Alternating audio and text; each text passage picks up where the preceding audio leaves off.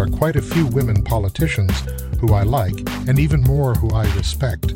Beyond that, more of my female friends are liberal Democrats. Hello and welcome to Conversations with My Conservative Dead Father, a podcast of the exact email exchanges my father and I had the year before he died.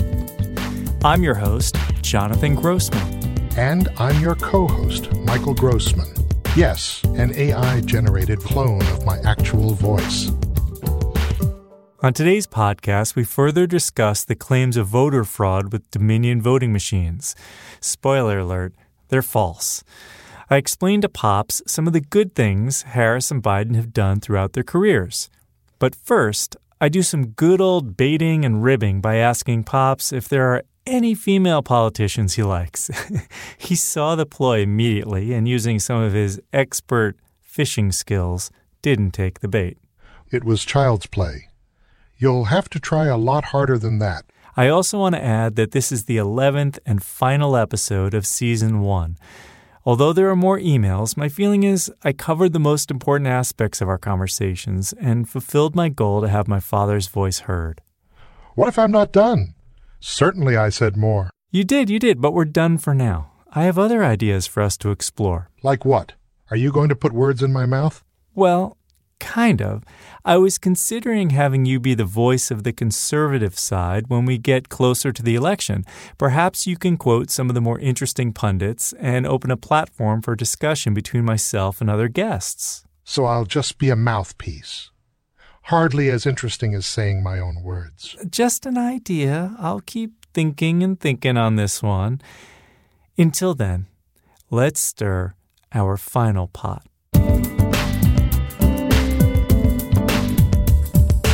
Pops, just curious.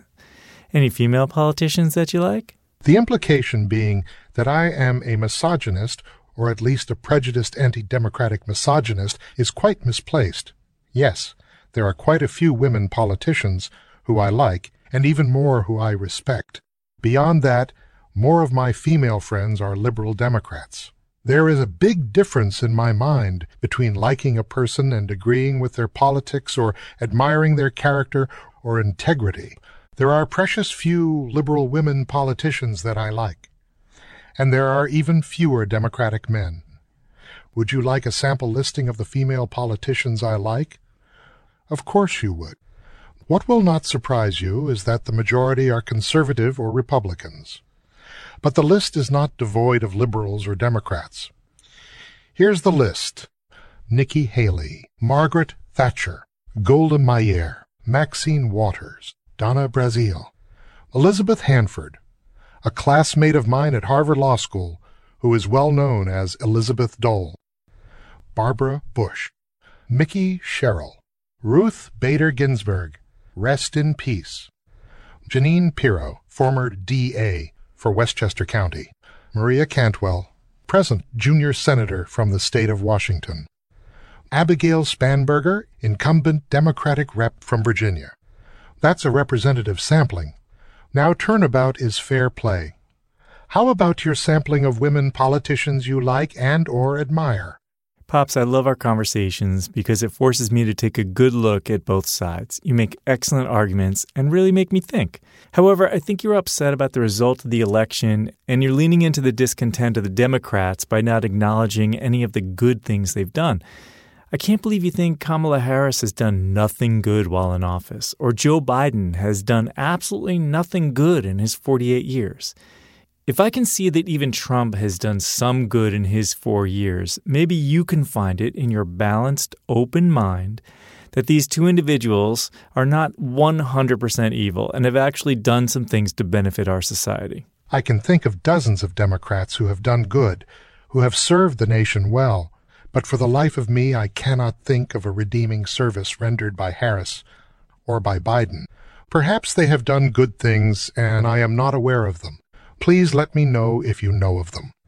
By the way, I am glad you are open to the fact that Trump did some good for the country, not intended to diminish your open-mindedness, but I find it a lot easier to find Trump's redeeming acts than those of Biden or Harris. Enlighten me, please. Okay, here are a couple of good things Kamala Harris has done. First, As Attorney General of California, she stayed strong despite pressure from Obama for a better settlement against nationwide lawsuits against mortgage lenders for unfair practices. In fact, in 2012, she won a judgment in California that was 5 times higher than the one that was originally offered. That's pretty good. Number 2, in 2008, she refused to defend Proposition 8, which banned same-sex marriage in the state, and this helped lead it to being overturned in 2013. Here are a few good things Biden has done. First, he sponsored one of the first climate change bills in the Senate. Second, in 1994, he worked towards improving women's rights, including being a co-sponsor for the original Violence Against Women Act. That same year, Biden also did most of the writing for the 1994 federal crime bill. 3. As a senator, colleagues considered him an expert in foreign policy because of his ability to leverage his contacts with over 150 foreign leaders to fight against terrorism and support global humanitarian efforts. However, I can understand your criticism of his flip-flopping nature, not the least of which is his stance on abortion and gay rights, which he was opposed to earlier in his career as a moderate Democrat, but has since seen the light, so to speak. Does that make him a flip-flopper? Maybe. Or perhaps he just grew as a human being. I'd like to think the latter. By the way, regarding the question about female politicians, I was actually curious and pulling your chain a bit because it's fun to, and I love you. Yes, I realize that. I always take that into account when we discuss anything serious.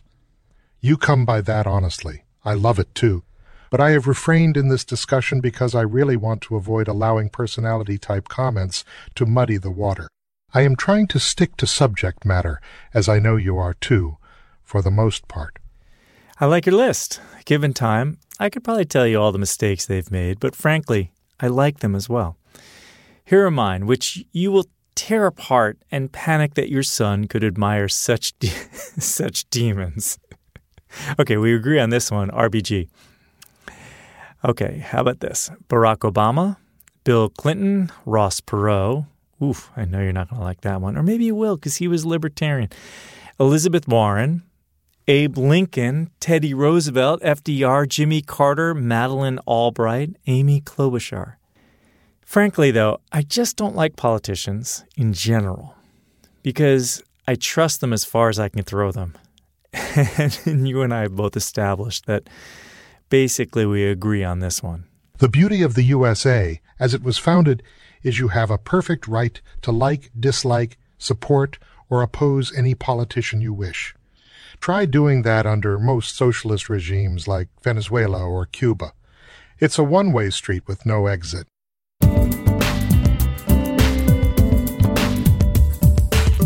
What's your take on the attached article?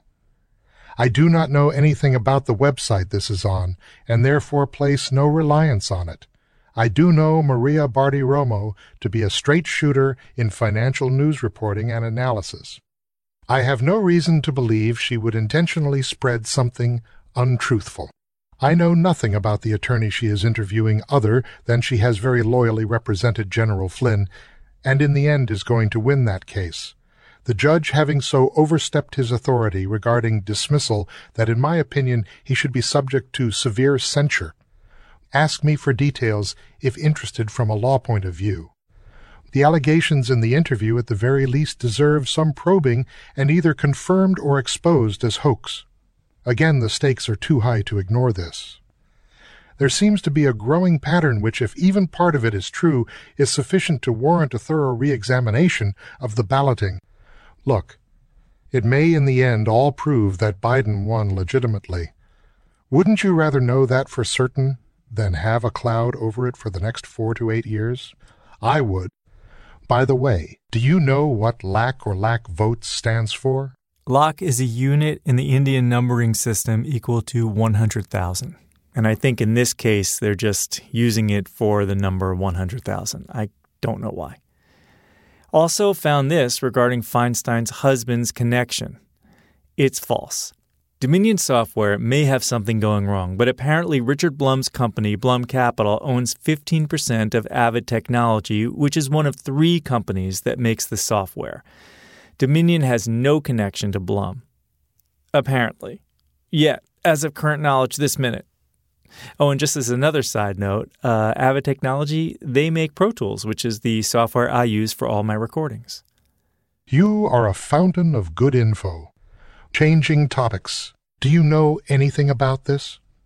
I heard it reported on Fox News, but nowhere else, and I am rather leery of the source this is quoted from, because I consider it an ultra-right publication that tends to exaggerate short of outright lying. Do you know if, in fact, this was reported by an election official in Michigan, as stated in the article? Quote, earlier today, it was discovered that a software glitch in Michigan had switched 6,000 votes from Trump to Biden. The glitch was discovered when an effort was made to manually review the ballots, revealing that thousands of votes were switched by the software. This was announced by state GOP chairwoman Laura Cox, who stated, in Antrim County, ballots were counted for Democrats that were meant for Republicans, causing a 6,000 vote swing against our candidates. The county clerk came forward and said tabulating software glitched and caused a miscalculation of the vote. Since then, we have now discovered that 47 counties used the same software in the same capacity. Antrim County had to hand count all of the ballots, and these counties that use the software need to closely examine their results for similar discrepancies. End quote. Yes, there was a glitch. It did mistakenly switch votes. The Secretary of State's office did a full audit backed by a bipartisan board of county canvassers to confirm the accuracy of the votes and assure voters that that was an isolated incident in one county and not systemic. Additionally, all 83 Michigan counties, 66 of which used Dominion voting machines, had bipartisan boards of county canvassers certify the votes, once again confirming the results were accurate. Incidentally, on a side note, the author of this report on voter fraud has a history of spreading misinformation about the election in Michigan. I'll quote from the attached article. Quote, in an affidavit for a separate court case, he mistook voting precincts in Minnesota for ones in Michigan and provided inaccurate totals of Michigan voter turnouts, which contributed to the false, quote, more votes than people, end quote, theory of fraud previously touted by the president and his allies, end quote. Now, I have another question for you. What really happened when Biden forced out Ukraine's top prosecutor? The intent of his actions is out of context. I'll attach a video that explains it. But here are some of the bullet points. First, the timeline is important. Okay, Burisma was investigated for wrongdoing from 2010 to 2012. Hunter joined in 2014-2015.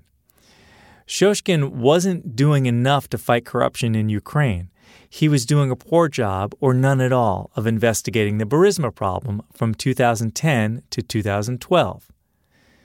Now, Biden is one of many entities wanting him fired for not fighting corruption enough. It's ironic because you'd think he'd want the inept investigator to stay in office if he was doing so poorly with his job by not investigating. Yeah, it's a bad move for Hunter to get on a board in Ukraine when his dad has a spotlight on him. The optics are bad. Also, Biden's quid pro quo is the same as Trump's phone call. The difference for me is Biden was leveraging his power in order to get rid of corruption, and Trump was asking to get dirt on a debunked Biden claim so a foreign entity could sway the election. Very big difference, in my opinion. Good info. Never saw any of that. We'll review it carefully. Conversations with My Conservative Dead Father is hosted by Jonathan Grossman and me, Michael Grossman. The show is produced and recorded by Night Shift Audio, AI-generated voice and voice cloning by the Play HT engine. Main title music by Dogwood Moon.